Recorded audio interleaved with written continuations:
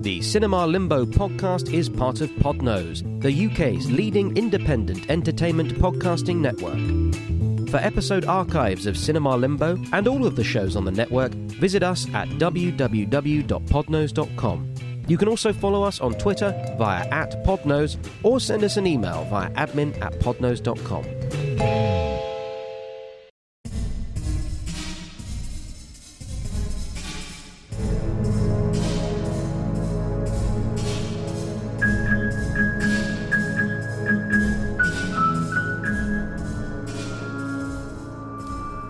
Hello. A new year is a time for a fresh start, a time to reflect on priorities, make new choices, and perhaps try to correct the errors of the past. But how far back does your past stretch, and how far would you go to fix your mistakes? My name is Jeremy Phillips, writer, critic, and paperclip owner, and you're entering Cinema Limbo, the way station for underappreciated films. This evening's discussion covers the 1991 action fantasy sequel Highlander 2: The Quickening, directed by Russell Mulcahy and starring Christophe Lambert, Sean Connery, Virginia Madsen and Michael Ironside. My guest is author Simon Guerrier, and you join us anticipating the fireworks at the Glencoe Coliseum. Hello, Simon. Hello, Jeremy. How are you? I'm very well, thank you. Happy New Year! This is our New Year's Eve episode. Wow. Welcome to the future. Yeah. So, given that this time of year people are dealing with a lot of leftover turkey... Nice. I see what you've done there. What's your favourite Highlander film? Well, there can be only one. You know, in retrospect, I should have asked you to say that as a reply, and I'm ashamed that I didn't think of it. Yes, I think the first Highlander film is a lot of fun and well worth watching again. And I don't think that's necessarily true of its follow-up, which is ironic given your choice of those films to cover today. The original Highlander, released in 1986, was not a success at the time, and it didn't really catch on in the United States, but in Europe, particularly thanks to Christophe Lambert being in the lead role, it was a surprise hit, and particularly then caught on in the US on video, and it became a cult movie. So a few years later, the idea of producing a sequel became much more attractive to the producers. And the result, after many years of struggle, was a film which actually got 0% on Rotten Tomatoes. Wow, that's an achievement. Yeah, there's few films I've seen that have had that level of rating. I think the previous film we covered in Cinema Limbo, or I covered in Cinema Limbo, Jaws the Revenge, managed that as well. And my review of it was very sympathetic, I thought. Well, there's a. I was thinking about this. What was it that made Highlander a hit on video? And because there's definitely something going on in the sort of mid to late 80s. That films, the usual way that a film made its money back is in box office at the cinema. But in the mid to late 80s, you get this thing that there are a number of films that become successful in this sort of secondary phase, this video phase. And that's things like Blade Runner, it's things like Highlander. They're all, as far as I can see, they're all relatively large budget sci-fi or fantasy films. So they've got to make their money back to be viable. And there's something about a certain niche audience, I guess. But also I think the thing about video is, my guess is we're talking about video hire rather than people buying the video, or video hire is a big part of that. And I think part of the thing is it's whether the videos are hired again. I think the appeal of Highlander is it's a film you don't want to watch once. You want to watch again and again. If you're into it, you'll watch it again and again. And I think that's true of a number of these kind of properties. So that they make their money back because there's a richness to them, because there's value in going back and looking at them again. And Highlander, the original, has that in spades. And I think a lot of as we'll talk through in a minute, I think a lot of the decisions in the production of Highlander 2 have missed that, because an awful lot of the choices in Highlander 2 are for your first viewing of the film, and they're not about paying off something if you watch it again or you see more depth or complexity. It's a lot of twists and a lot of surprises and a lot of unexpected turns, but if you know that's where they've gone, there's nothing to reward you watching it again. And I think that's a fundamental problem with this film, given what it is following on from. How aware are you of the Highlander franchise as a whole? I followed the TV series for a bit when it was originally on in the 90s. I've seen Highlander 3, but I'm not sure how long ago that was. I listened to some of the Highlander audios when those were being produced by my esteemed colleagues at Big Finish. I think I might even have read some of the draft scripts of those. I think that's right. I can't remember. It's all so long ago. Yes, I definitely read at least one of them and gave notes on it. So yeah, relatively. I mean, it's all a long time ago, but back in the day, yes. Well, did you ever see the animated series? Yes, I'm not sure how much of it, but I've definitely seen some of it. It does seem like a very weird choice for a whole franchise when the first film is so completely self-contained. Yes. It does. Yes. It does seem much more like the subsequent films and the TV series are forcing changes upon the mythology so that they can continue the story. And I think it starts with Highlander 2, and it starts with coming up with the planet Zeist. Yes. Yeah, so the first film, I think one of the appeals of the first film is it establishes this, what's the word, a world of people with powers and magic and things that it never really explains. It's all taken as read. And when Ramirez turns up and explains everything to the Highlander, he doesn't go, this is why it happens. It's just, this is what happens. So that's immediately intriguing. And I can see that part of the appeal is to go back to Highlander and watch it again, looking for the clues that explain how the stuff works and what the mythology is and put it together. And you're right, once you start explaining it, it all becomes a lot less interesting, I think, in my personal view. It's contradictory, and also what seems to be a great virtue of the franchise, that you can go back in time and tell stories from the past, is difficult because it's all got to fit together and be consistent and stuff. But also, the stuff that happened in the past can't affect things in the future. It all becomes, one of the great joys in the original Highlander film is it's kind of played ironic, and you see the life that he's led, and it gives you an insight into who he is in the modern world, which means that your sense of who Connor MacLeod is in the 1980s, as Brenda is investigating him, is completely different from what she thinks he is. And I think that creates a nice dichotomy. But you can't do that again, really. So yeah, there are limits to what you can do. I think they achieve a number of things in the TV series, and clearly Highlander 3 just pretends Highlander 2 didn't happen. But yes, I actually think there are all sorts of things in Highlander 2 that I like. I just don't think they don't quite work, and that's a shame. But we can get to that as we go through it. Have you seen either of the movie spin-offs from the series? Because we're up to 5 Highlander films now. One of them, I'm not sure. The one with Christophe Lambert in it? Yes, I've seen that. All right. But I watched that. I think I watched that with my friend Scott Andrews, who wrote some of the Big Finish Highlander stuff. And I think we may have watched it quite late at night, possibly with a little glass of something so I'm not sure how closely I was paying attention. Because but it does. When I was researching this, it did seem familiar. I was hoping that you were going to say you only watched it for work and you didn't take any enjoyment from it at all.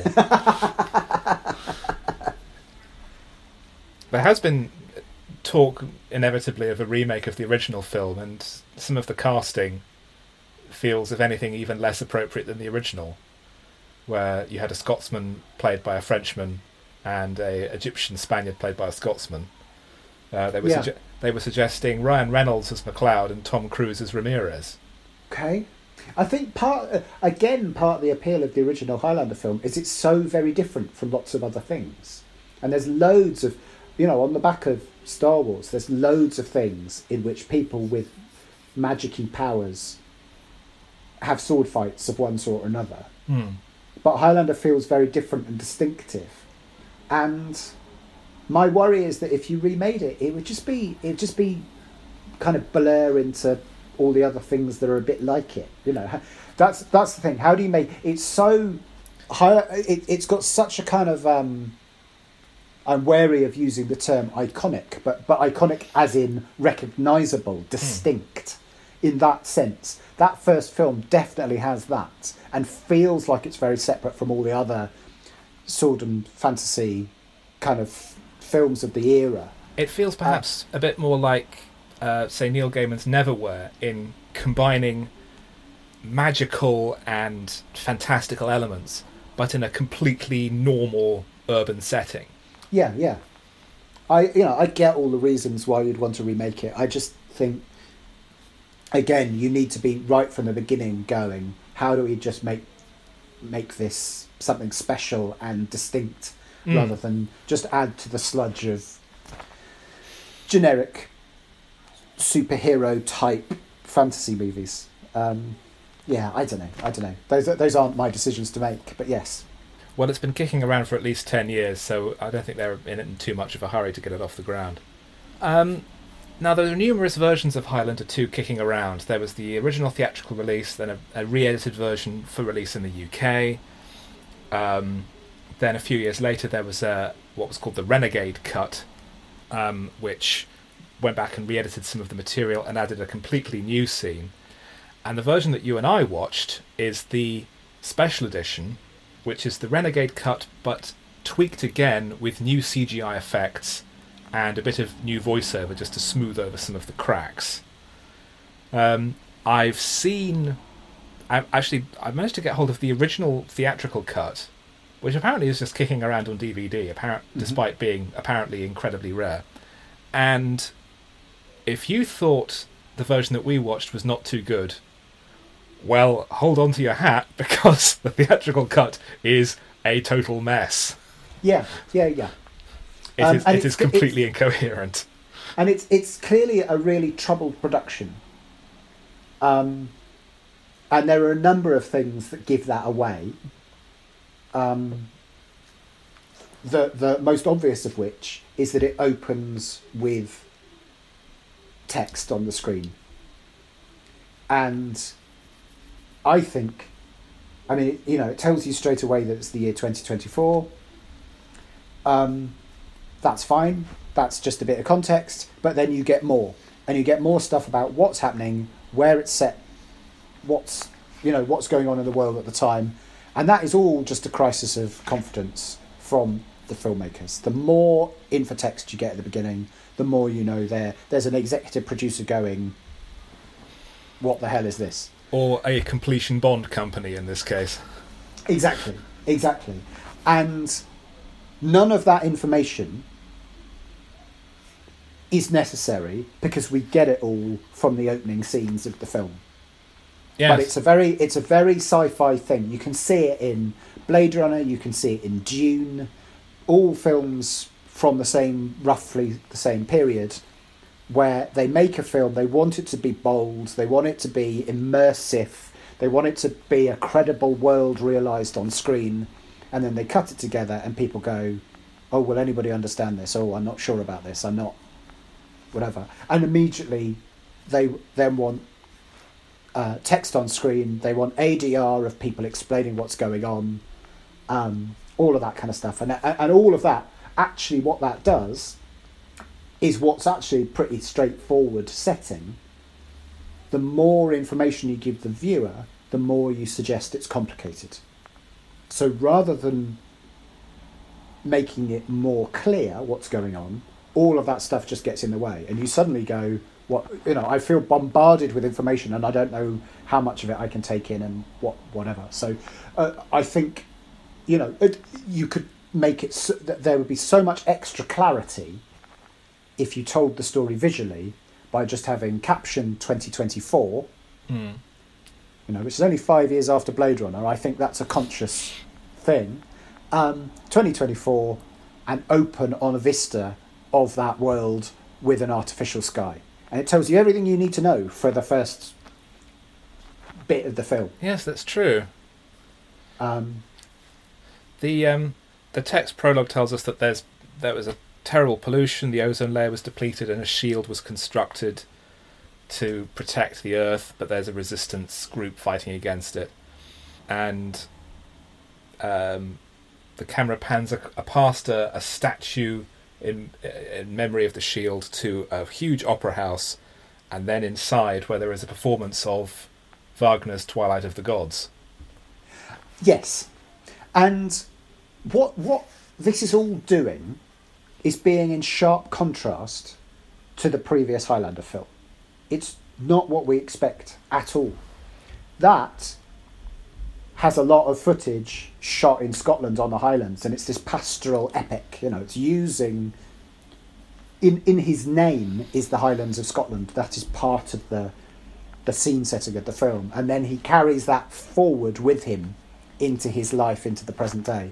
This is completely different. It's a dystopia. It's more tangibly sci-fi in its trappings. It's dark. It's industrial, and all of that. And you've just got used to that, and then we go into the opera house, and the opera house is again a contrast. It's a kind of a changing of gear as we're going into it, and that is setting up that Connor McLeod is still sort of literary, but it's also a connection with the past. It's him as intelligent. It's him as a connoisseur, and it also sets up the shock reveal that he's old, and the hero. So again, it's playing against what we expect to happen.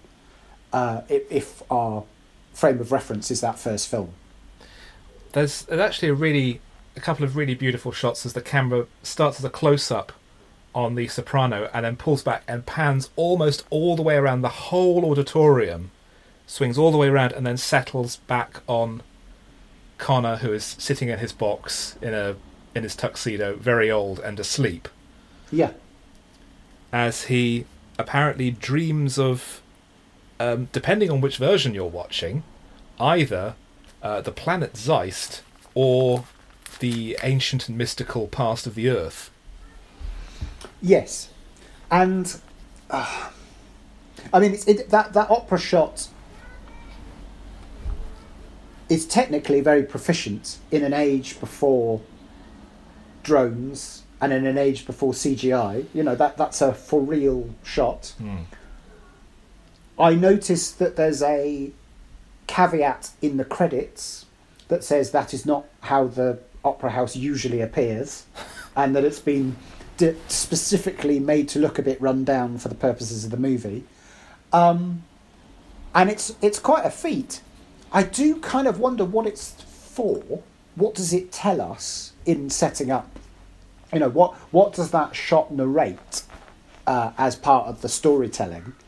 It does feel a bit showy, and are we supposed to gain something from the opera house? Are we supposed to gain something from the scale of it? I find it, because it does rather suggest that lots of people in this dystopian place go to the opera, and I feel that it's an odd note. Are they struggling to retain some of their culture and history as the world goes to pop? Is this a rare event? Is it not? I find all of that just very unclear, but it's all to set up that Connor's an old man. And as you say, he's dreaming. So are we supposed to take the dream as true? Well, clearly we are, but the idea that he's an old man falling asleep in the opera, it would be just as easy to go, he's an unreliable narrator. We're not sure whether he's mixing up memories and stuff. So there's all sorts of choices there where you just go, the clarity of the storytelling isn't quite there. And you're trying to do something big and impressive in a sci-fi film that's aiming at a cinema screen, and you're trying to surprise us by having Connor being old and, falling asleep and stuff. But I think the focus is in the wrong place at a storytelling level. In his past or in his memory, he recalls a resistance movement being led by Ramirez, a Sean Connery character, who still has his Spanish name, wherever that is, and that they need to form resistance to fight the evil General Katana, and that a new leader needs to show himself, and he points to MacLeod among the crowd. And they bond themselves together with a special golden liquid so that their souls are linked. Yes, and that is, to use a technical term in screenwriting, that's all bollocks. We get no sense of why Ramirez is still called Ramirez, why he singles out MacLeod out of that group of people. There's no sense of MacLeod being anything special. We get no sense of why they have to be bonded. Why is that an important thing? We don't really get a sense of what they're fighting for. What are they, good guys? Are they bad guys? Are they... all of those things are very unclear. Which would be fine in an opening scene if we ever understood them later, if there was ever an explanation that... But no, also, what does it add to what we learned in the first film? It doesn't. It just takes away from it. It makes it less big and special. But also, does he... So Connor remembers this stuff as an old man, but he didn't remember it in the first film. There's no sense of that in his relationship with Ramirez the first time. So it's just a weird thing of going, where has this come from? Yeah, there's a lot of contractual obligation going on in this film.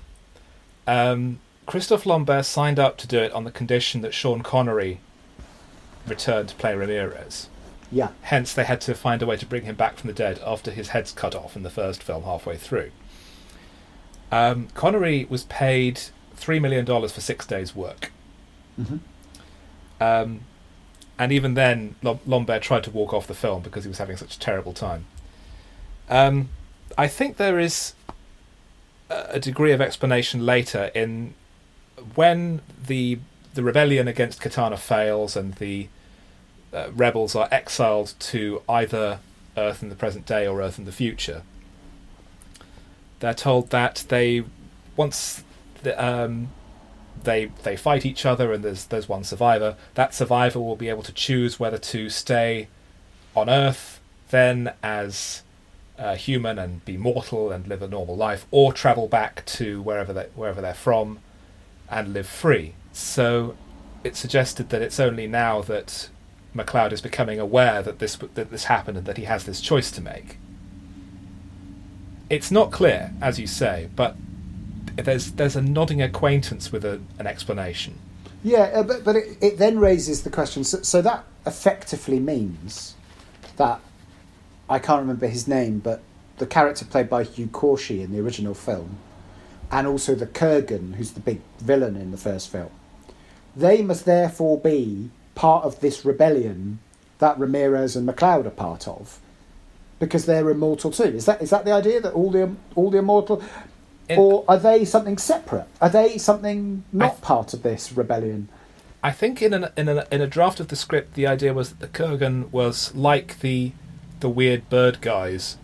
He was a henchman of Katana who was sent through to kill all the rebels, right? And would then just be able to travel back and back to where Katana is. Again, overcomplicated mythology and tight budget and massive re-edits. Oh, it's just dreadful. It's just so... Maybe this is the film they should remake and get it done right this time. Yeah, it's just really clunky is the thing. And just it's all a lot of unnecessary explanation when really all you need to know is Connor's the hero and there are people with swords who want to fight him. It doesn't have to be any more... yeah, it's a mess. It's a mess. But anyway. So Connor is woken by the usher and leaves the opera, and we see shots of the city, and the Blade Runner influence is massive. Mm-hmm. The odd nature of the film is that the producers had been informed that if they want to make a film, the place to make a film right now is Argentina. Yeah. Because it's so cheap there. There's so much cheap labour. So they decided to film Highlander 2 in Argentina and based in Buenos Aires. And they got there and they realised there was no infrastructure for filmmaking. Yeah. Everything had to be imported. All the technicians had to be brought over from the UK and the US. There's a massive outdoor set that was constructed there, and it was constructed in a specific place because it needed actual railway tracks running down the middle of it. And while they were there, the other problem is that Argentina was going through hyperinflation. Mm-hmm. So even without spending any money, the budget was dwindling day after day. Supposedly, one of the senior crew went to a bank to change some money while he was there, and he noticed a clock on the wall. And it was ticking over the seconds, and he realised it wasn't a clock, it was a digital display of the exchange rate. Yeah. And it was changing that quickly. And it's remarkable because if you look at the films being made at the same time, the city in this film looks very like the Gotham City of that first Batman film.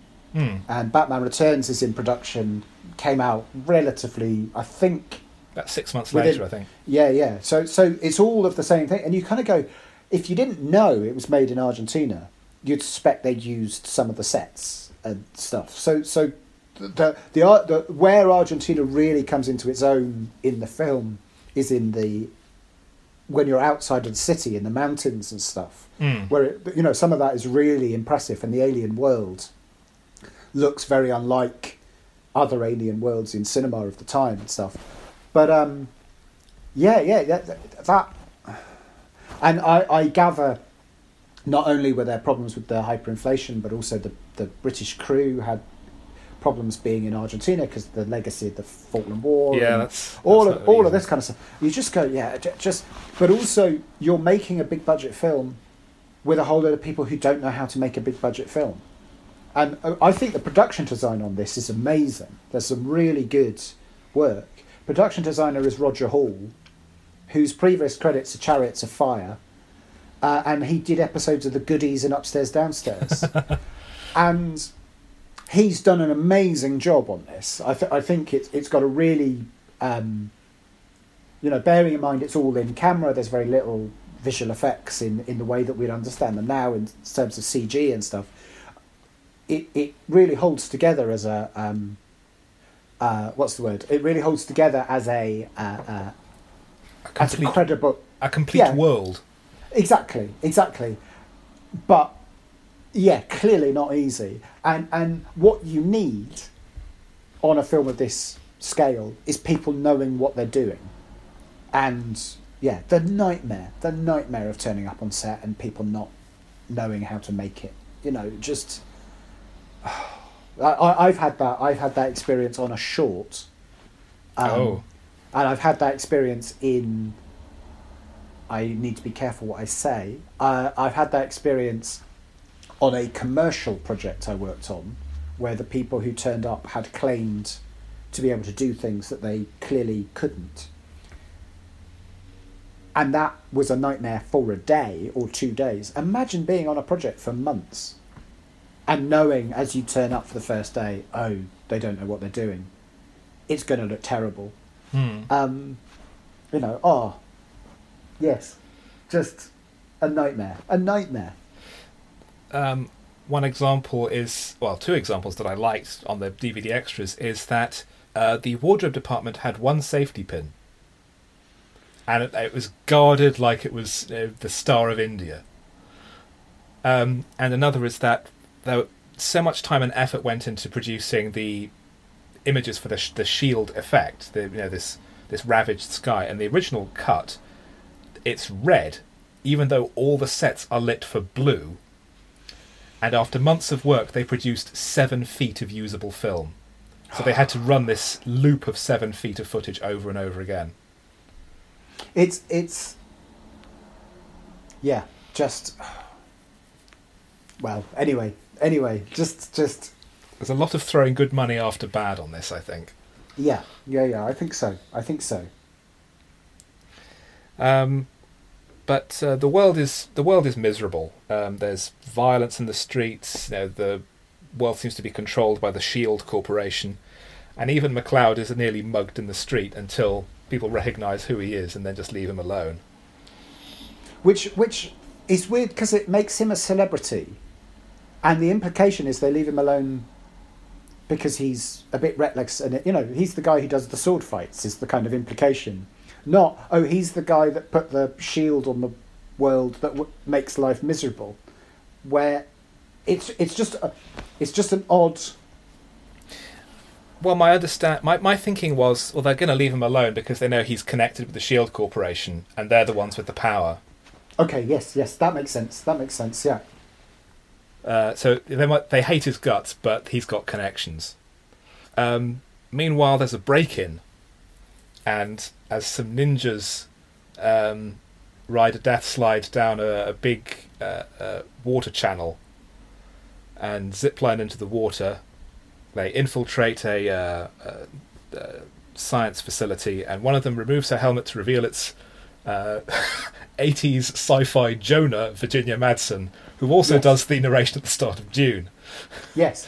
And I think that action sequence of them breaking in looks great. I think that feels like it's difficult to get into the base. It feels like they are, there's a lot of guards around, there's a lot of guns around, and they sneak in, and it all seems quite competent, and there's a bit with a helicopter and all of that. I think that's all quite impressive action movie stuff.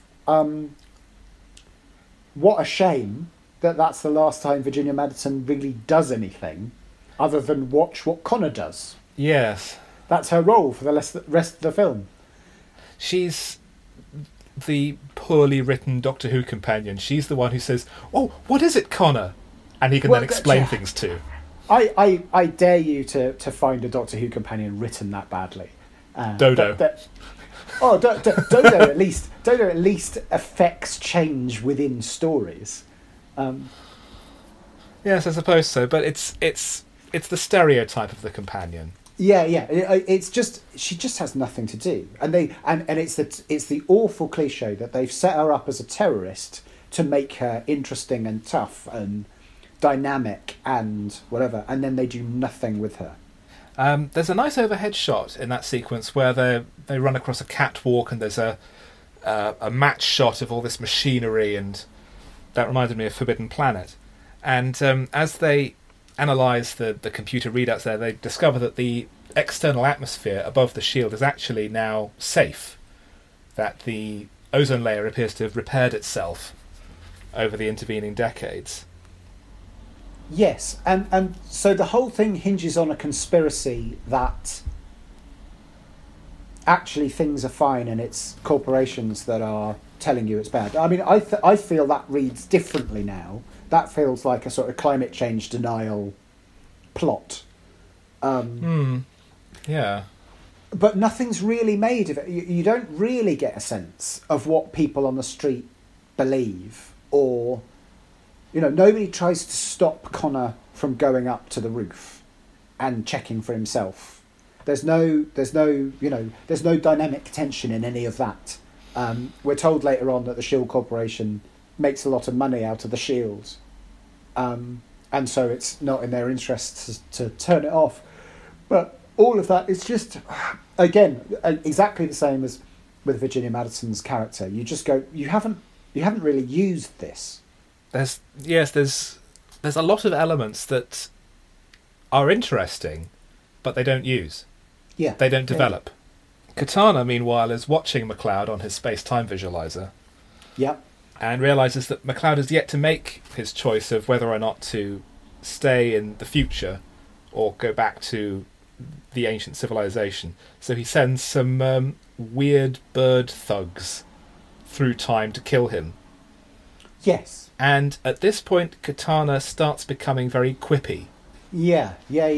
But he's just generic villain. There's no sense of why he's doing any of this. There's no sense of... He's just cruel and nasty. Whereas, again, in the first Highlander film, you totally got why the Kurgan was like he was. Because it's him... It's them or him, basically. Yeah. You know, there can only be one, and if he doesn't kill the other immortals, they will kill him. And so he picks on them as he can. So he picks on Connor when he's new, you know, and a bit early. Yes. Which, the suggestion is he's kind of breaking a rule there, because he's attacking him before he knows he's immortal and stuff. You know, all of that kind of stuff. Whereas this is just, you know, yes, you've given him quips. They're not very funny. And there's no inner thought to it. There's no psychology behind it. There's no any of that, which is a shame. The bird people, I thought they were porcupine people, because they've got these kind of spiky things. But they've got sort of beaky masks. Yeah. But so yeah, I mean, I don't know what's going on there. Maybe they're badgers. I mean, it's... but again, there's no sense of what they are. Why does that... Again, it raises a whole lot of questions. Are they from a world where there are lots of creatures that aren't human? Why haven't those people been seen before? Does that mean Kurgan is not a human? You know, all of those sorts of things I just find bizarre. Yeah. You then get Connor going to the bar, where he puts on a bit of Queen on the jukebox, which is obviously a callback to the first film, but seems an odd choice for him. It does suggest that when that song played in the first film, he could hear it, which is an odd kind of thought. Well, in Jaws the Revenge, there's a moment where one character actually sings the Jaws theme. Oh, that also happens in Octopussy. VJ yes. plays the James Bond theme to alert Roger Moore. Yes, that's an example of diegetic sound, which I just think is odd. It's also not the right cue for Connor. Is that really the tune he'd listen to? Is that, you know... It ought to be Who Wants to Live Forever, really. Yeah. I wonder what the rights issue was. But he goes to this bar, and then things kick off in the bar, and while the barman is distracted, Connor nicks a drink, which just seems such an odd thing to do. I read that differently, that he and the barman are good friends and Connor is just allowed to help himself. Yeah, okay, maybe I just, yeah, it's odd. Should have been clearer. And then Virginia Madsen comes to see him, and they have this kind of weird conversation, and then she gets in his car with him. And again, I was just like, what? Why has she done that? Why is this happening? Why has she gone to see him? How long after she was in the SHIELD organisation has this happened? Is it just down the road, or are we talking? Is it the same night? Is it all of that kind of sense of the space in which this is happening? And then the porcupine birds turn up. Well, there's already been a bit where he's harangued in the bar by a drunken woman who says, "My life's shit and it's your fault." Yeah. But she actually swings the bottle and cuts his hand. That's right. And he sees that his cut heals rapidly, so he realises something's happening, that his immortality is in some way manifesting itself again. Yeah.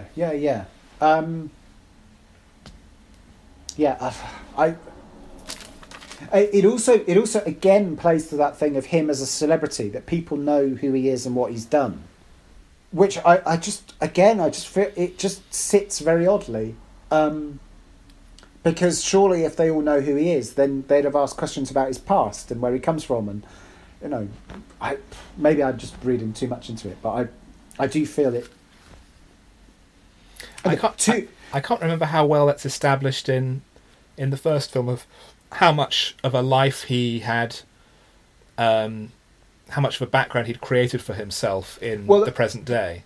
Well, the whole point of the first thing is that he keeps a low profile. And when Brenda starts investigating his life, she discovers it doesn't make sense, and that there's a whole lot of things that where does his money come from, and who is this guy, and how has he got, the lovely apartment that he's got and stuff, and that's what gets her onto him because she knows things don't add up. So, they've just ignored that, or maybe Brenda helped him with his cover story. Or it should explain why he's going by his original name now and not the false name he was using in the first film.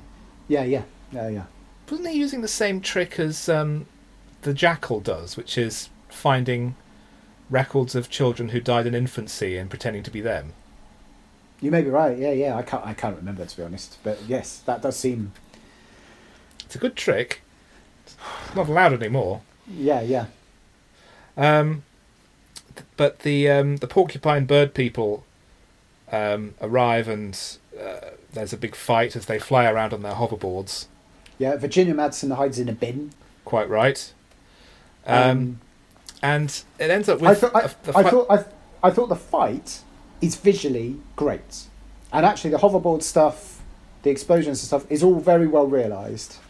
And quite exciting and stuff. It's, they don't just bump into a sheet of glass, they bump into a sheet of glass that shatters in slow motion, and then there's an explosion as well, and somebody has to drive through the explosion and whatever. So it's all ridiculously over the top, but I thought very well done for that. It's very good at trying to be what it wants to. It's very good at achieving what it wants to.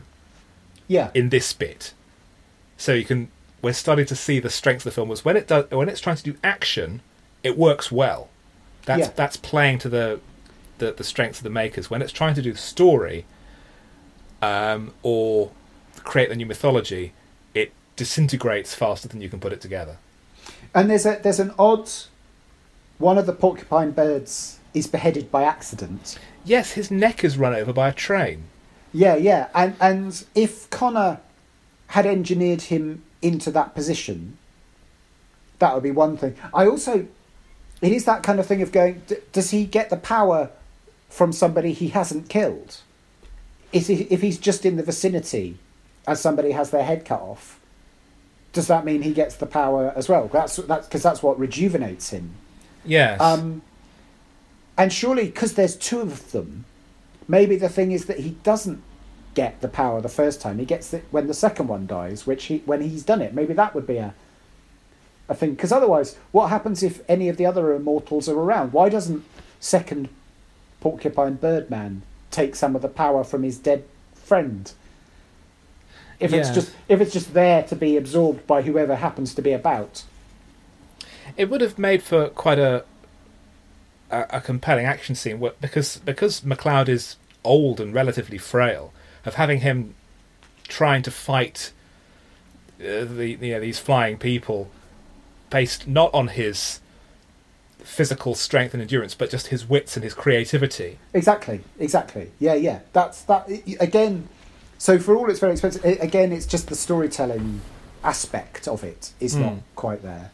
But he absorbs the quickening energy, and everything explodes. The entire city erupts with fireworks, and he walks out of a pillar of fire, and now he's young again, and his voice is better because his voice in the first part of the film sounds terrible.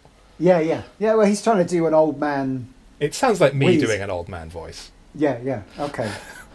And the other thug has also mechanical wings now. Yes, and they have a flying battle on a skate. It's very Back to the Future too. I thought. It is very much so. But it's much more energetic and dynamic. They've figured out how to make it more kinetic, more violent, and it's still just dangling people on strings. Yeah. But I thought that worked well. I also thought, blowing up the police car and the bit where the guy asks Porcupine Birdman for a light and he sets him on fire are all pretty, I thought, again, that is all kind of visual and visceral and exciting. It's just... but why does he call Ramirez his name? Again, just... Why have you done that? What do you gain from that? He's remembering, I think, that Ramirez promised that, if you ever need me, call, because their bond is more deeper than death or something. Yeah, and then is completely surprised when Ramirez turns up. So it's just, what the hell is this? And then, obviously, Ramirez just turns up in Glencoe. Now, I was confused about that, but until I read that's where he dies in the first film. That's what I assumed. I didn't check the history of Glencoe to see what it was like in whenever it is 1536 or whenever it is that the first Highlander takes place. I suspect there was some sort of community there at the time. The thing on him appearing on the Shakespearean stage is odd because the audience clearly find him really funny and they applaud and laugh at his jokes. It's just odd. It's not actually a funny scene.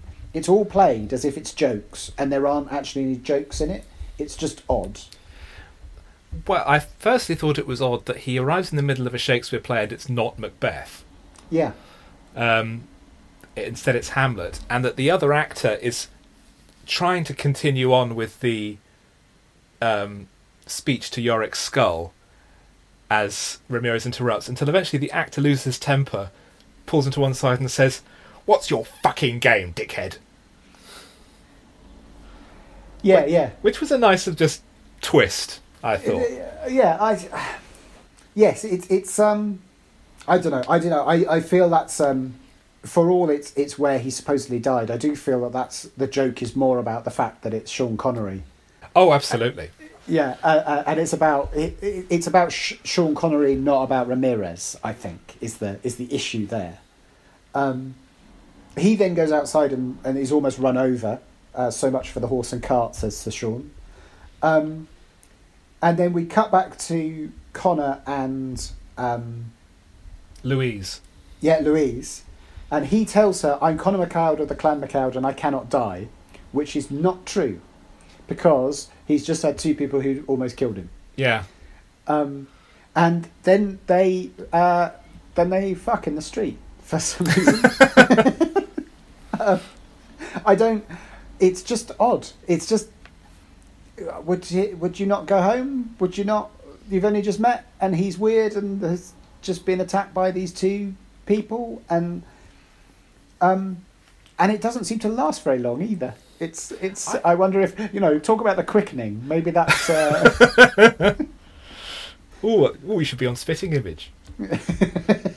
Well, I didn't take it to mean that they were having sex. I thought they were just having a very passionate hug. Right. Right. But I suppose so. While in Scotland, Ramirez walks past a shop selling TVs and is amazed to see his image in the screen, very much like the Mr. Bean sketch from I think the same year. Yeah, it's clearly they are trying to make what Sean gets to do fun, but it's all, as you say, it's all a bit I've seen this before. And he goes to get a suit, and they give him a glass of whiskey and a big cigar, and and a limo to the airport. Yeah, and then he's on the plane, and you've got him sort of looking out of the window, and you have this weird thing where actually, if I was going to be in charge of it, what Sean should be doing is loving every minute of being on a plane, And as he's looking out the window, he should be roaring with laughter at how ridiculous it is, rather than being a bit nervous. And you then have, they have two scenes with the woman in the seat next to him. The first one, she is pissed, and he's kind of bemused by that. And then in the next scene, it's the same woman, she's sober, and he's chatting her up, telling her about Cleopatra and Helen of Troy having dark hair, and therefore, and he whispers something dirty in her ear, and you just go, it's just weird. Well, have they been on the flight for hours and hours and she's sobered up, or has he talked around, or surely the drinking bit would be I don't know. It's just odd, and they have that video that he's watching of the plane crashing. And you go, that's a joke, but completely out of keeping with the rest of the film. Yeah, it struck me as a very Paul Verhoeven RoboCop type joke. Exactly, yeah, or Team America, or something of that sort of stuff. It's really brash, and you wonder at what stage in the production process somebody went, that's what he should be watching. Yeah, and it's odd because that you could just remove that or change the video to something else because it's an insert. And it seems like an odd element to deliberately keep. Yeah. I would say of all the bits in the film, that stuff on the plane really got me thinking. What would you do to make that work? And I think so. I said he should really enjoy going on a plane because that would really sell his character as an adventurer, and he's brave, and he finds being in the future fun, and he lands on his feet in the future. 2, that the woman next to him is nervous, and she's a nervous flyer and is drinking too much, and he reassures her and chats to her and talks what nonsense and puts her at her ease. And that would tell you that he's a hero, he's charming, and he's brave, and all of that, and you get a real sense of who Ramirez is, much more than this just weird being a passenger in strange comedy. Yeah. And if he reassures her and then she says, "Oh, I feel a lot better," and then he moves into chatting her up, you get a sense of him as the Lothario as well. But the sense in the first film is that's not who he is. He's much more into. He talks about the loves of his life much more like a bit like Connor. He's had wives rather than a string of girlfriends, and. I don't know. All of that, again, you just go, yeah, the writing could just be better here. The exterior shots of the aircraft were for the special cut that we watched were completely CGI. The Shield Sky and the plane were completely CGI, and I think it's a very good CGI plane. I mean, it's a small thing, but... A mere 15 years after the rest of the film was made, but yeah, it's. I think it's all fine. It's part of the problem is because it's a plane in front of a huge, world-spanning grid. It's not real, so it's that kind of thing is always difficult to judge the reality of it. There's no proper sense of scale either. Yeah. And the issue later towards the end of the film is where they actually are able to get above the shield, and we see that the shield is below the level of mountain peaks, so that plane can't have been flying that high. There's an odd inconsistency there, unless the mountain peaks, unless we're in the Himalayas or something, but even then... But they drove there. Yeah. Anyway, yes. I mean, also, we don't know where Ramirez is flying to because the film is vague over where it's supposed to be set. And actually, when I say vague, it just never says anything at all. Yeah. It's probably Luton. Meanwhile, Katana decides that, if you don't send a porcupine to do a man's job. So he travels to Luton himself and... machetes through the ground and crashes into a subway train. Which implies that this is New York, which is where Yes. Connor was at the end of the last film. Yes, and that you're right. That does make a lot of sense. But he also says, "Well, this doesn't look like Kansas," because he's been using his space-time visualizer to catch up on 20th century popular culture. Yeah, he's also about to get in a cab. He makes a number of references as well that suggests he's done his homework, or it's just bad writing. Which of those do you think it is? And yeah, because he says he makes that comment about the guy who's always wanted to drive a train as well. How does he know what a train is? Yeah. And then you've got the bit with the pram running through the train, which I think is, the moment you see a pram running away on its own in a film, that's a reference to the Odessa Steps in Battleship Potemkin. But more pertinently, it's a reference to that scene being done in the Untouchables. Yeah. And clearly, this is a film company that's very aware of Connery having won an Oscar for the Untouchables. So I think that's a little reference to that. As Katana takes control of the train and takes it on a joyride around the tracks in a scene that adds nothing to the story. But as the passengers are propelled to the back of the train by the acceleration, it's very clear that they've actually built a vertical train set and are dropping people down through it. It's amazing, isn't it? It's in the days before CG became how all of these films were constructed, it is amazing to see them do it in camera. And again, that should be something to celebrate. But as you say, there's no reason for it. It just seems a very... if you were in charge of the finance on this movie, you'd be going, do we need this? Why are we doing this? No, you cut this entire scene. Katana, lands in the street and climbs out of the crater and then goes off and hails a cab. Yeah. And that entire sequence is gone. Cuts the running time as well. Save a lot of money. Yeah, and actually, you don't need to have him hail a cab. The cab can pull up seeing him, and the driver says, "Where do you want to go?" And he goes, "Oh, well, how helpful you are," or whatever, and gets in, because that makes the emphasis on him not knowing it all already and how to behave. We then go back to the Shield company, rather, not the Shell company, and we get some background on the Shield and that it was set up in 1999, even though that was what we were told at the beginning of the film with the statue and everything else. So it's just we already know this. That I think the most striking thing about the flashback, which I didn't... I was like, is that a flashback? Because he looks exactly the same. Because he's young. Yeah. Is this a flash... Okay, right, yeah, right, it is a flashback. We're going back to when the Shield was created. I thought his linen suit with those enormous trousers is an amazing look for Connor and really distracting. He looks like the man from Del Monte.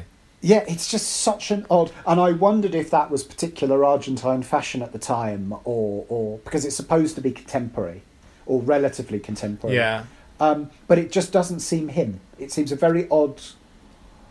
if you think about the first film, if you think about what's going on here, that really stood out, I thought. It could be Christophe Lambert's own clothes. Possibly, yeah. And also that scene really reminded me of the Manhattan Project, where they're in the bunker and they've got the goggles on looking through the little slit. It's really reminiscent of particularly the film Fat Man and Little Boy. Oh, yeah. Where they first test the nuclear bomb. Yeah. And other things I noticed, I mentioned before that Virginia Madsen has nothing to do but follow after Connor. There's very few women, and this is really noticeable in these scenes. The scientific fraternity is all men. Yeah. And maybe that's a conscious choice, but I just thought. But if that's odd. Yeah, if this is the future and it's a world where we're having female terrorist leaders, there's no reason why Connor's old colleague at the Shield Corporation, Alan Neyman, he could have been a female character, and Yeah, my that would have been suspicion perfectly reasonable. my suspicion with Alan in terms of what he looks like is I'm guessing they've tried to make him look a little like Einstein. Oh, yes.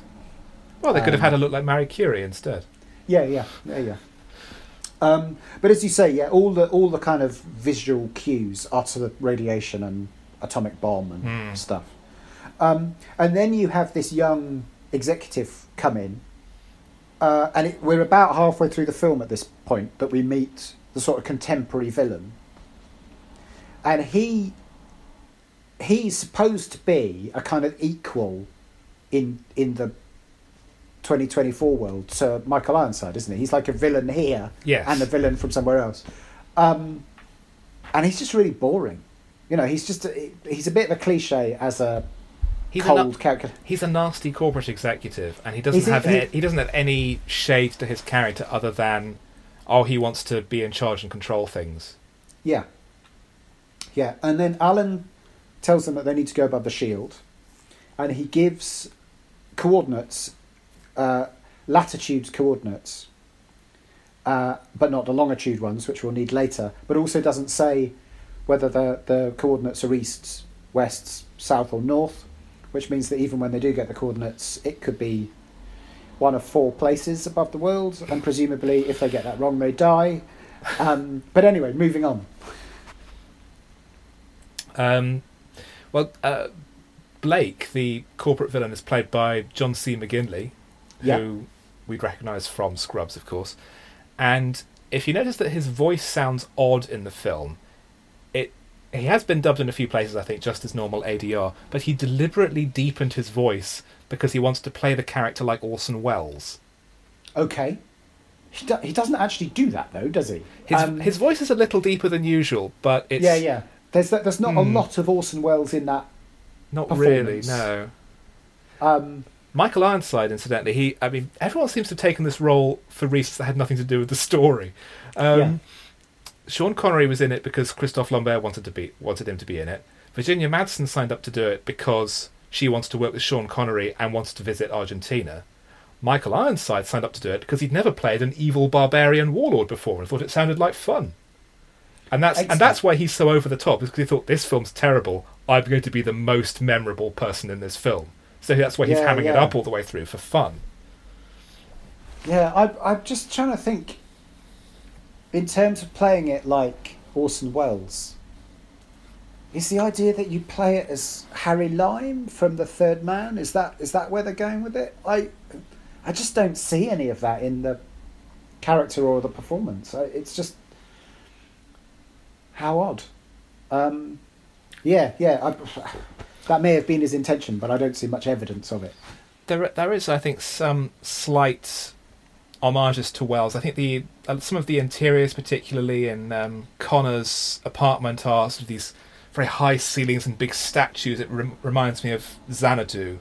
Yeah. And even in the opening shot of the film, where we pan into the neon light, the neon sign over the opera, it's like the pan into the neon sign in Citizen Kane, where we just the very idea of him not paying attention to the opera that he sat through. Yes, that's, a classic scene for. Yeah, I meant more specifically in terms of. It's Blake, isn't it? Yes, his character and Orson Welles, but yeah, maybe. There is a certain resonance in other areas. That might be why he thought, what led him to that decision, even if it doesn't really pay off. Yeah. I wonder if Citizen Kane and that sort of stuff was an influence on the cinematography and on the production design. In an interview on the DVD, Phil Mayhew specifically refers to Greg Toland. Oh, okay, right. Yeah. Okay. So Katana's taking a taxi, and he says, it's like a coffin. Because he loves death. Yeah. And the taxi, a coffin that he's in. It's just odd, One of the original ideas for his costume is that he'd wear a coat of black feathers, but they rejected that because they thought that was a bit much. Yes, it would make him look like a Birdman. Yeah, like a penguin or something. Speaking of Batman Returns. Yeah. And then he punches He the smashes windows up out the cab for no reason. He might have been Which offended that the driver thought he might have been in the music business. Yes. That is, again, just... It's not actually funny. It's said as a joke, but it's not actually funny. No. And he attacks the cab and gets a sword out and stuff. And the cab driver, to begin with, is kind of like, well, that means you can't date my sister. And then takes it more seriously. It is really odd, that. Again, the tone of it is just very odd. MacLeod visits his wife's grave, and we have another flashback, and this was one that was left out of the original theatrical cut but is inserted in all the others, which is a cameo by, I've forgotten the actress's name, who plays Brenda in the first film. So is it the same actress? It actually is the same actress, under makeup and blindfolded. Yeah, so you can't tell it's her. No. It's amazing, an amazing thing to do. And that is in New York in 1999, and I think that's a really bearing in mind there are so few speaking women in this film. I think they really badly serve her for that. It would have been, if you're going to actually have the actual actress, at least show her telling Connor the first time she gets ill, and kind of going, I think there might be a problem. They know there's something going on and people are getting sick, and then she says, I think I'm sick, and then you can cut to her in the hospital. But that pan through the hospital with all the beds occupied is extraordinary. Yeah. That's an amazing, amazing moment, and really powerful, and really sells the idea that he had no choice but to put up the shield. I would have put, if you're going to have her in it, have her recognisable in it, at least for a bit, and actually he could be telling her, well, one theory is to put up a shield, but they can't work out how to do it, and also it's a horrible idea, we have to have, I'm a Highlander, we have to have nature in the sky or something, and so that at least her involvement changes the plot and has an effect, an impact. But otherwise, we already know she's dead. So it's visually very affecting, but you kind of go... So that sequence would need to be earlier in the film, really, because it functions as sort of explaining where the shield came from and how Connor has reached the point in his life that he's at now, where he's kind of sort of emotionally divorced from the world and doesn't care anymore. Yeah. Also, would it make more sense if the fact that he worked on developing the shield was a surprise? So Virginia Madsen thinks, because he used to be on the news saying that they shouldn't have a shield, she thinks that's why she seeks him out, because she thinks he might be on their side in dismantling it, and then she discovers, having got together with him, that actually he's the one that worked out the mechanics of doing it. Do you see what I mean? All of that means that there are character beats and a bit of revelation in the story, rather than it all being a bit perfunctory. Because when this, as I say, when this happens, it doesn't tell us anything that we don't already know. And that I think we were talking at the beginning of the conversation about the format of Highlander as a franchise. There is a problem with the flashbacks if they only tell you stuff that you know or can... you could deduce from existing evidence. Yeah. It's a bit like prequels. That prequels... hey, you're R2-D2. Well, my name's Ben Kenobi. You kind of go, we got that you had met. That kind of stuff. It has to show you something that you didn't know. But MacLeod visiting Brenda's grave does give him the opportunity to meet Katana for the first time, because there is a rule that there is no fighting on holy ground. Yes. Not explain where that rule comes from, given that it's imposed by their exile or something. Also, Katana, Michael Ironside, so clearly one to stick to rules. Oh yeah. It's just odd.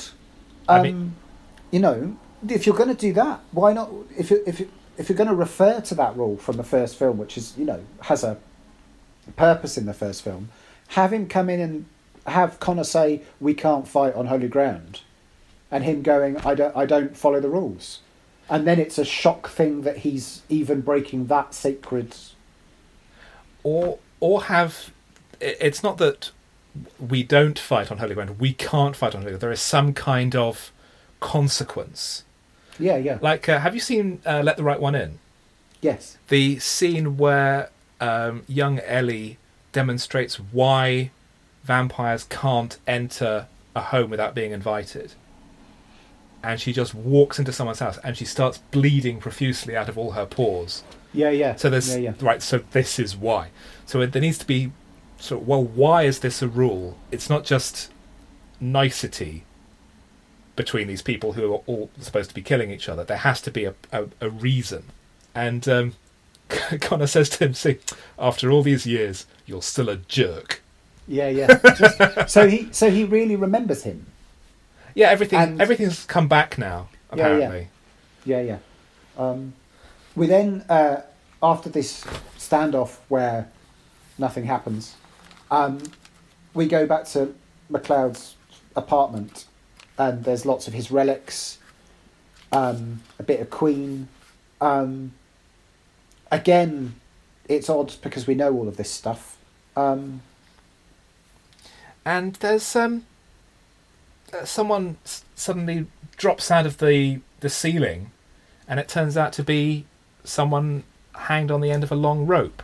It's the cab driver, isn't it? Ah, that explains it. I didn't recognise him.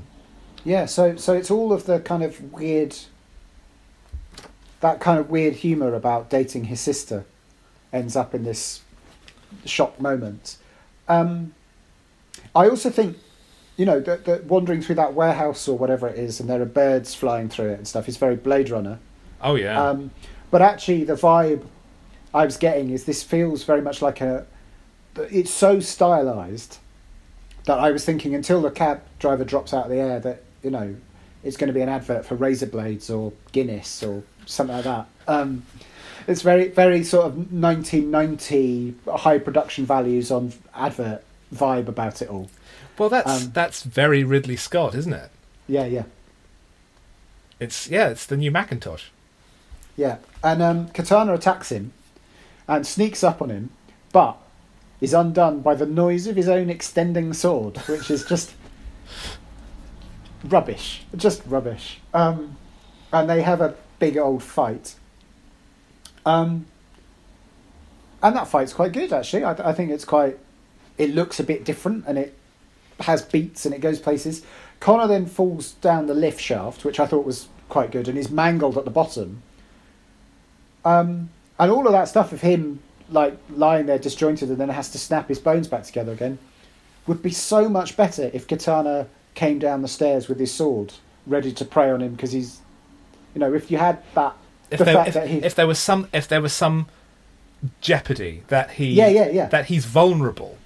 Yeah, and Katana's going to exploit it, and he just pulls himself together just in time. And even if he retreats and runs off because he's not ready to fight, but no, there's no, it doesn't go anywhere. The fight, it's just like, right, well, we'll stop now and we'll pick this up again later. In the original cut, this fight and the final sword fight between the two were merged into a single sequence. Yeah, I remember that. And makes that more satisfying, I think, as we'll get to in a bit later. But Connor goes to his apartment where Louise is asleep, and he wakes her, and they talk about his first wife and how he's been lonely for a long time. But then suddenly another swordsman appears and attacks him, and it's Ramirez. Yeah. Also, an odd thing about him talking about Heather is that he says that Heather was from we lived together in 1542, which is a really odd thing to say about somebody you lived with for decades, as is implied in the film. Yes, that's a really and I checked Highlander, the first Highlander film, the actual caption we see, which is at the beginning, the sort of earliest point of his life we see is 1536, so it's 6 years after that. And so I wonder if they've gone back to the script and gone, when was the bit with Heather? When was that? And I will come back to that in a moment, because it then comes up to something that Ramirez says. But that again that's what it was in the previous film, rather than going that's what their life was. Yeah. If he'd said I lived with her for 30 years or whatever, that's something that somebody actually says about their relationship. But odd. As I said, in the original cut, the planet Zeist scenes are explicitly 500 years ago, which completely contradicts the idea that the Kurgan is a Viking. Is he a Viking? Yeah, something and like that Ramirez was from ancient Egypt. Yeah. Whereas in this version, it's just, this is eons and Earth's past. We can say, it's however long ago for it to work. It doesn't matter. Yeah. So where are we? So Connor and Connery have a fight. But which of them is more Connery? Well, it's. I was going to say that the sort of bromance between MacLeod and Connery, or between Lambert and Connery, is really fun. There is an odd thing, though, that he sends Virginia Madsen upstairs to be safe. She goes up a few stairs, and they have this chat, and then she kind of comes down. It's not Connor's thought of going, hang on, I've just sent my girlfriend upstairs. Yeah. Let me just tell her it's all right. That's not his thought. Whilst Blake marches into Alan Neyman's office and says, I remember that typed conversation you were having with MacLeod earlier. Well, it was all printed out in my screen in my office. Yeah, because that's something that happens. Because he had his PC bugged or something like that. Yeah. He had TeamViewer open. He also says that that there's a mechanism on the thing that has enough energy to kill all of humanity if the shield is threatened. Why? What's that? What? Yeah, why booby trap it? Yeah, it's odd, but it does mean that the whole of this film made Peyton in this, that the idea that they should turn the shield off, but there are interests who don't want to turn the shield off because they make money out of it. But it does mean that the whole film is about pressing an off button. It's all predicated on switching a thing. And right, okay. Surely, they should have. If the shield is seen as being so vital for life on Earth, then in theory you would have it built so that it can't be switched off. So it would then be a matter of how do we destroy this indestructible thing? How do we kill this immortal machine? Yeah. Because we thought we needed the shield forever, and obviously we protect it from anyone trying to attack it and potentially destroy the world. So then it would be an issue of, okay, we don't need it, and now it's a threat. How do we shut it off? How do we destroy it? Rather than, as you say, just turn it off. Yeah.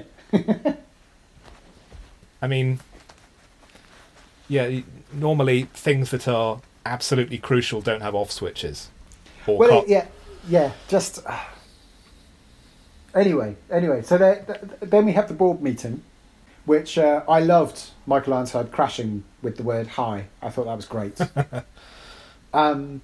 The bit where he's shot up and then gets up, it's fine. I thought that was quite nicely done. I also thought the bit where he grabs the bloke who shot him and does something to his jaw that we don't really see but sounds pretty horrible is very nicely done.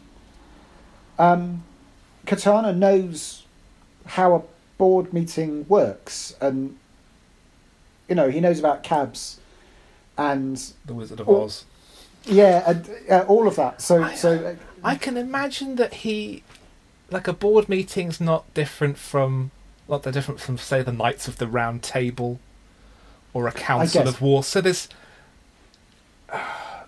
you can draw a line there. It's quite a faint, thin line, but that one I think makes the most sense out of all the things that he shouldn't know. Yeah. Okay. There's also... Yeah, I guess so. How does he know that MacLeod is affiliated with the Shield Corporation? Because that he's discovered that off screen, and like in this version of the story, well, yeah, there is some known public connection between the two, but we don't ever see Katana discovering this. He just he's been to the library. We then cut back to MacLeod's flat, where, having worked out that they need to find the coordinates, they need to find the longitude to be able to work out where they can go on above the shield for safety. Ramirez breaks the glass on the globe for no reason, which, it's just odd. It's an exciting scene transition. Well, it's a visual metaphor for breaking the shield. That's what it is. But it just odd. And then he says that he when they drive off and they face the guards who ask them who they are. Ramirez says that he was the metallurgist for Philip II, which is tricky because Philip II of Spain ruled from 1556, which is 14 years after Connor lived in Scotland in Glencoe with Heather. So by the time Philip II came to the throne of Spain, Ramirez had already had his head cut off. I don't mind that he might not be being honest about what he tells the guards, but he wouldn't know who Philip II was. No, that's true. Yeah, sloppy writing. And clearly, because he says Philip II, they have looked up. They've made the connection to Spain. They've made the connection to that century, but it's just... Yeah, I think it's just, who is a famous, late Middle Ages Spanish king, Philip II? Well, that's something that we've heard of. Yeah. It's just, I just... Yes, there's quite a lot of evidence that they haven't studied the first film particularly closely. No. Also, Alan's been taken to prison, but he's been put in Max prison, which is basically like just Escape from New York, but smaller. Which seems very harsh for a little old man. It does. But also that it's playing to the idea that there's a kind of police state here, that the executives of the board of the Shield Corporation have, that it just so happens that the company that runs the Shield can put people in prison as they wish. Yeah. That's a kind of RoboCop style corporate future, I think. Corporate dystopia, I think. Yeah. I just wanted to say that as they go past the guards, having used the fact that he's a metallurgist to Philip II, Ramirez says, "Hit it, dude." Yes. I've written that down and highlighted it. I want more films in which Sean Connery calls people dude. Yeah. Wouldn't he have been great as Rufus in the Bill and Ted films? Oh, I was thinking he should have narrated. He should be the narrator of The Big Lebowski. Connery in a Coen Brothers movie has just warmed my heart. I found it that I recently listened to a podcast about League of Extraordinary Gentlemen, not the one that I did on League of Extraordinary Gentlemen, right? Which was a film that he chose to make because he'd been offered a number of big budget scripts, like The Lord of the Rings, like the Matrix sequels, and he had no idea what was going on in them. And he then went to see them become huge hits. So he thought, right, okay, the next big budget thing I read that I don't really understand, I'll take, because this is something that will be a big success. And that was League of Extraordinary Gentlemen, and that was his last live-action film. Mm-hmm. You'd think that Highlander 2 would have taught him a lesson on this matter. Well, yeah, I mean, you wonder who's advising him on all of this sort of stuff as well. But, yeah, all of that is just a great shame, really. Yeah, he deserved better, that's yeah. the thing. In fact, because, and I think part of the quandary of Highlander 2 is they're not what their response to him, his career having, he did Highlander 1 because his career was not exactly stratospheric at the time, but The Untouchables was part of a Renaissance transformation. Yeah, exactly. That's the word. And Highlander 2, you can see that gives him more clout, that they don't make the film until he's happy to go ahead, and so there's delays, and they write more comedy and they write more material for him, and he gets a huge fee for 6 days' work or whatever it was. But they're not really respecting him as an actor. They're not really giving him enough to do. I think also I talked about the shadow of the Untouchables in the Odessa Steps. The bit of him and Connor being shot up in the car, that, and him in a bloody shirt and stuff, that is very similar to his death in the Untouchables. Yeah. And he goes down in a hail of bullets. What's amazing is you see them go down in a hail of bullets where they're in pieces and the car has been riddled with bullet holes. Virginia Madsen is in the boot and is fine. Yeah. How is that a specially reinforced boot? Is it? Also, why is she with them? Because she plays no part in what follows. It's very odd. Very odd. Their bodies are taken to the prison morgue, and after a bit they just sit up and they're fine. And they brag to each. Well, they try and one up each other over how many bullets they were hit by. As they're being riddled with bullet holes, they counted, which is funny. Or the pathologist said that as he was studying them. I think that's fun. I think that's quite fun. It's just a bit of a cliche that the pathologist sees them alive and faints. Yeah. It's kind of a lazy gag, just because we've seen that sort of thing quite a lot. They go and find Alan, who tells them the coordinates of longitude that they need. And then he dies immediately. Yeah, and there's no sense of what has been done to him, or he's just something nasty, something unspecifically nasty. He's had his jaw wiggled around by Katana, I think. Yeah. Yeah. And they're being chased by the guards and everything, and they they have to escape through one of those special ventilation fan chambers that they have in films. Yes, which is designed to come down and crush people. Presumably that's for maintenance or something, that it can come down to your level to be cleaned. Yeah. And as we were saying about other things that are like this is Indiana Jones and the Temple of Doom. Yes. In fact, all the way back to the Oscar, the opera sequence at the beginning, I think their influence may be the Temple of Doom, with the opening of Temple of Doom. Oh, yes. Which opens the sequel to a big action movie with a musical dance sequence, Busby Berkeley style, because it's the last thing you're expecting. Mm. And it's such like a what the hell? What is this? Where are we going? And I think that might be what the Opera House stuff is trying to do. But yes, you're right. It's very Temple of Doom. It's very, but cliches of this kind of stuff have been exposed in things like Galaxy Quest and whatever. And Ramirez uses his space magic to stop the thing somehow by living all of his life in one moment or something. He uses the full measure of his life.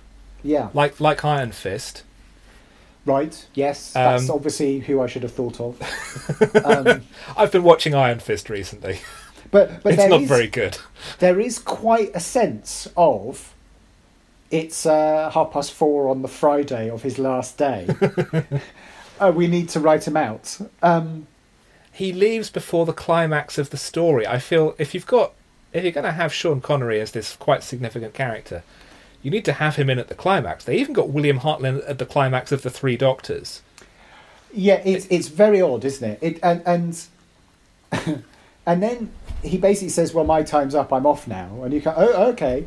And they play Amazing Grace on bagpipes, because obviously the ancient Egyptian who lived in Spain and Japan for much of his life and then turned up in the Highlands of Scotland briefly. Again, just so odd. Well, when he was flying over to the future city, the in-flight movie was Wrath of Khan. Yes, very good, very good. Yeah, I wonder if Wrath of Khan, being a sequel to a big-budget film, is one of their touchstones. I can't remember quite. I think Wrath of Khan was a big success at the box office, wasn't it? And it was the subsequent Star Treks that did very well on video. But I wonder if they had looked at that and considered it. But yeah, again, why not play a bit of Queen there? That would be... Well, the film sort of kept with the first one, because the first film had the rock music by Queen. This has the score by Stuart Copeland of The Police. Yeah. And he was apparently very proud of his score for the film and using the Wagnerian style and taking his cue from Twilight of the Gods. Well, it's all supposed to be a kind of opera, isn't it? So it's all supposed to be a bit operatic. But it also means that there are still bits that sound like the theme from The Equalizer. Yeah. Anyway, so after the cheery, whereas in the first film Connery's departure was a sad thing that cast a shadow, he leaves here with a wink and a smile, and everyone seems quite happy about it. Virginia Madsen doesn't turn to Connor and go, "What the hell just happened?" They then get in a car and run over Michael Ironside, where she says "outstanding," and the joke is that she's going to be horrified, but then she's pleased. But Michael Ironside clings to the car, and they then have a fight, which seems to have been copied and pasted from Raiders of the Lost Ark, on the back of a car, where he's hanging on to it underneath. This was the sequence that was shot later on. This was shot several years after the film came out. Because the success of the Highlander TV series was such that the producers had the money to go back and assemble the Renegade version, which included shooting this completely new sequence. So I think this is probably the one bit of the film that wasn't filmed in Argentina. Wow, okay, how strange. And yeah, the shame is that it's very familiar from Raiders of the Lost Ark, where it was done better, and there was more story in that fight as well. And then you've got the weird thing at the end of the fight where they get in the car and Virginia Madsen is bothered about her nosebleed, which is just why? What? You've just been in a big fight and you're just kind of slightly bothered. And as an added scene, there's then the disconnect because Katana goes back to the boardroom, the Blake, the businessman, to tell him that he's the guy to beat Connor. And you kind of go, "But you just had a fight. Why have you come back to the boardroom to say that? Where? How far away is it? Surely the sense is that it's all..." Everything's very close together in this film. Yeah. It's set in Liechtenstein. Why not just get on with it? Also, he's had 2 fights with Connor, and one of them he just sort of gave up halfway through and left. And the other one he lost, and yet he maintains, "Oh no, I can do it. Third time's the charm." Yeah. I've just popped back to tell you that as well. Yeah, it's very odd. But when we get into the mountains with Connor and Louise, it looks amazing. Really impressive vistas and stuff. And I liked all the stuff about them getting above the shield and having fresh air and stuff. And Louise sees the sky for the first time. Yeah, that's all really nicely done. We're then told by Katana that they vanished for 24 hours. So what have they been doing? Is that because they've spent 24 hours outside the shield, or is that because it's been 24 hours since they ran him over, and they've lost track of where the car went? Surely, if they know that the plan is to turn the shield off, or that's the suspicion, they would check where are places you would go above the shield to check. That surely there's a visual thing in Katana and Connor having a fight on top of the shield and sliding about on it and breaking it and digging their swords into it and or try not to touch it because it could be like a a laser wall or something like that. Yeah. But again, it's a great idea that they've just not really used very much. But instead,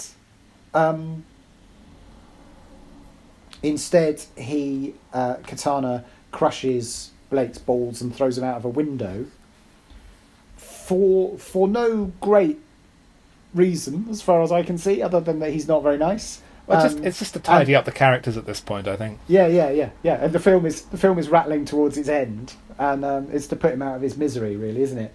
MacLeod and Louise arrive back at the S.H.I.E.L.D. headquarters, where Katana is waiting, and they have another sword fight. Yeah, Connor now has his sword with him. Useful. Where did he pop home to get it? Did he have it when they went?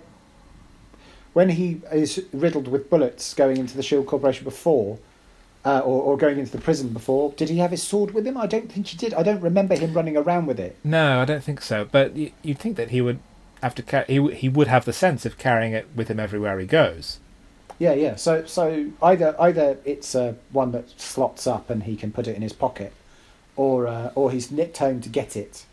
And the thing that's really striking in this edit is how short the final fight is. It's pretty perfunctory. They have a bit of a snarl at each other. They have a few clang, and then Connor grabs Katana's hand and puts it in the light, and that basically means that Katana can't fight two-handed, and Connor cuts his head off. And whereas before with the porcupine birds, there's a bit of hesitation about it. Connor doesn't seem to be particularly aiming to behead everyone. This one is purposeful. He says there can be only one, despite the evidence so far that there's been quite a lot of them. Also, you don't want to say that in the second film of the series. Yeah, there should be only one. Is there?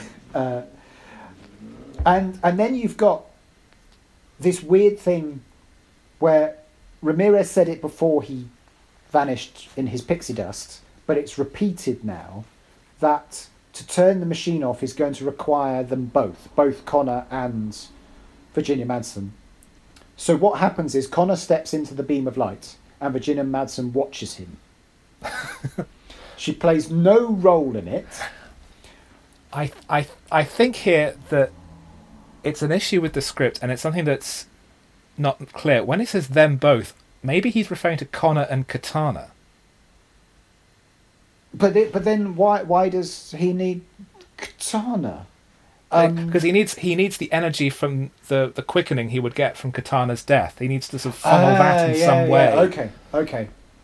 That's the energy that can turn off the unturn-offable machine. Right. Yes. Yes. Okay. Yes, I'd misread that, but yes. I misread that the first time I saw it, and it didn't make any sense. But I think that's the way it's supposed to be interpreted. Yeah. Okay. Yes, I think it's a great. I think my focus is that there's literally nothing for Virginia Madsen to do but just watch, and that's all she's done since she's met Connor. And she's hidden in a bin, and she's hidden in a boot, and she's hidden upstairs, and then she's watched him walk into a big light. It would have made perhaps more sense if Connor had been on the outside of the S.H.I.E.L.D. industry, but Louise had been on the inside and turned against it. So she's the one with the connection. She's the one who knows Alan. She's the one who helps Connor get to the next step of the story. Yeah. To make her an essential part of what happens, rather than just a casual appendage. Yeah. Also, on that basis, if he, as an old man, is treated by everybody as if he's crazy, as he tries to come to the company and tell them that the air is breathable and that they can turn the machine off, she doesn't need to, as an insider, she doesn't need to believe him, but if she's just kind to him when everybody else is not, that creates a connection between them and a link that he might then try to exploit by going back to her. And if then the porcupine bird people attack while he's doing that, it's a much more all the dots kind of connect up a bit more, and then she sees him as this young dynamic hero and he's kind of going, and he's going, "Oh, you were kind to me when I wasn't." Yes. That gives him a reason to like her, and for us to like her. Oh, it's like Beauty and the Beast. Yeah, that kind of thing. But all of that kind of interplay, those kind of tensions would be more satisfying, I think. Whereas as it is, they turn the light off, and there's a big explosion from which he's completely unharmed. Yeah. And they walk away down the riverside. None of the guards try to stop them or anything like that. The theatrical cut ends with Connor turning and smiling at Louise. There's a freeze frame, and we go straight into the credits. It's so abrupt, it's ridiculous. And we get the closing song, One Dream, which is such a disappointing not Queen. No. Well, I mean, there's the kiss by the river as they look up at the night sky, and there's a really nice CGI shot of the shields going off all over the world, and the sky clearing as seen from space. But there were multiple versions of the ending. There was a version where Connor goes back to his home planet, like Poochie. Yeah. One where he persuades Louise to come with him, and there's a final shot of them walking on the surface of Zeist. And there's a rough cut of this on the DVD, which cuts between shots of Virginia Madsen on location by Riverside and shots of Christophe Lambert hanging from a Kirby wire in front of a blue screen as they're doing their dialogue back and forth in what looks like different continents. Wow. And then they turn into magical will-o'-the-wisps and fly off into space. And it does not look good. Well, it's all a shame because the first film was so good at Connor's relationships with both Heather and Brenda. You really believed in those relationships, and they're very different women, and they're very different. What's the word? They have very different stories, but they both seem credible and believable. And this. It's just, we just bumped into each other and there was a fight and then we started snogging and then I went to his apartment and then there's no kind of sense of, he hasn't had as he says, I haven't had a wife in 29 years or whatever it was, 19 years. So I am looking for a shag. That seems to be the limit of the... And it's the first thing he does once he becomes young again. Yeah. Typical man. Well, it just... I mean, it happens in James Bond films as well. Like, there's no... in For Your Eyes Only, the sort of running gag is that they don't get on and they don't get together. And then there's a point at which they just start snogging and going swimming naked together. And you just kind of go, hang on, did I miss something? Was there a bit where they... Yeah. Which is a shame because when there's a thawing or there's a chatting up scene that really works, it's really effective, and it just none of this has been thought through enough, and that's what I feel is the shame. I think to sum up, I think Highlander 2 often looks amazing. Some of the production design is extraordinary, even more so when you know that there were problems in production. And all of the things that you were saying before about hyperinflation and whatever. But the script is a mess. There's a whole load of things that have been attempted to fix it. But the things that have been attempted to fix it are to put in jokes or ad-libs or bits of business. Actually, the problems are more fundamental. Why is this happening? Why are these people related to each other? What do they want? And sadly, it comes down to, well, Michael Ironside is bad, and there's a bad business who doesn't want the off button pressed. And that's it. And it all just feels a bit, so what, really? And so there's an awful lot of attempting to cover that, and it's a shame because it should just be a lot better. I think as we've talked, we've found that there are a lot of solutions to the problems that the film had, and a lot of them are script-based. Yeah. And that a really good writer and one sort of vaguely competent podcaster can, between them, solve them. Which of us is which? I'm the one with the podcast. Right. You go and get your own show. Right.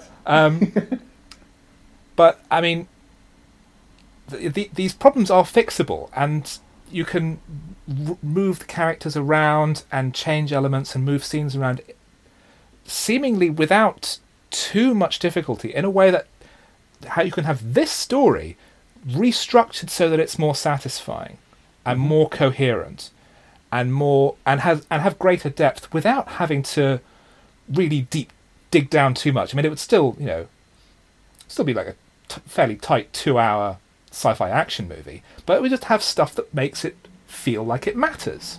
Yeah. In the way that stuff in the first film felt like it mattered because there was emotional weight behind it.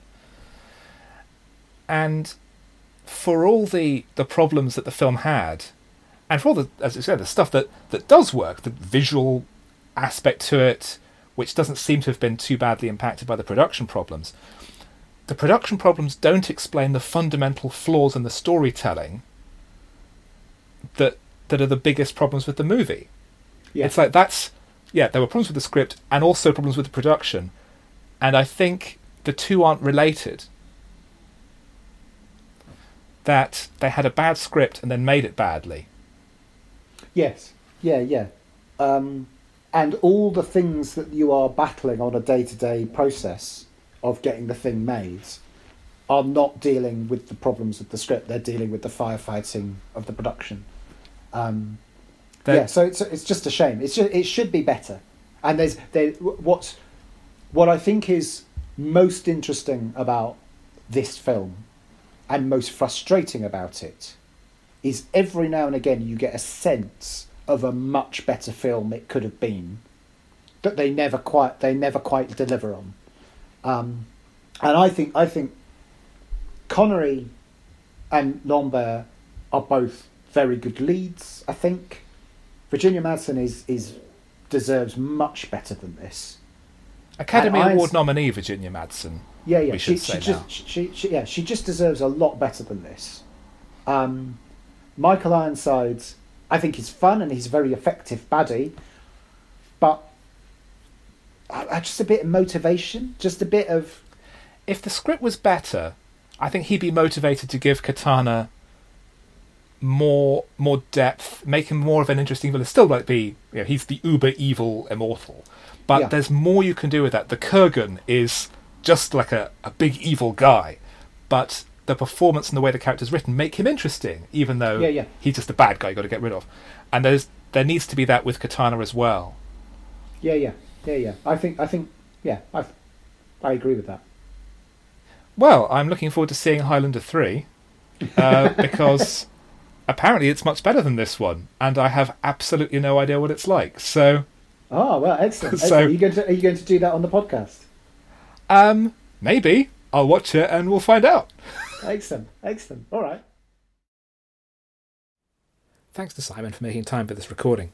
His new audio drama, Wicked Sisters, is part of Doctor Who The Fifth Doctor Adventures and is available from brigfinish.com, specialist retailers, and wherever fine audio drama is sold.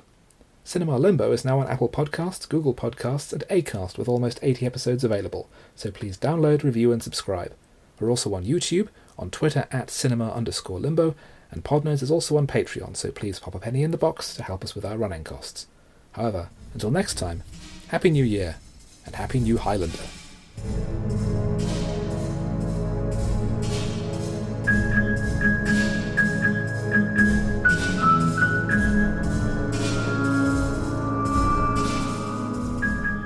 You have been listening to Cinema Limbo, hosted and produced by Jeremy Phillips, with editing and music by Philip Alderman. Cinema Limbo is part of the Podnose Podcasting Network, so please visit us at www.podnose.com.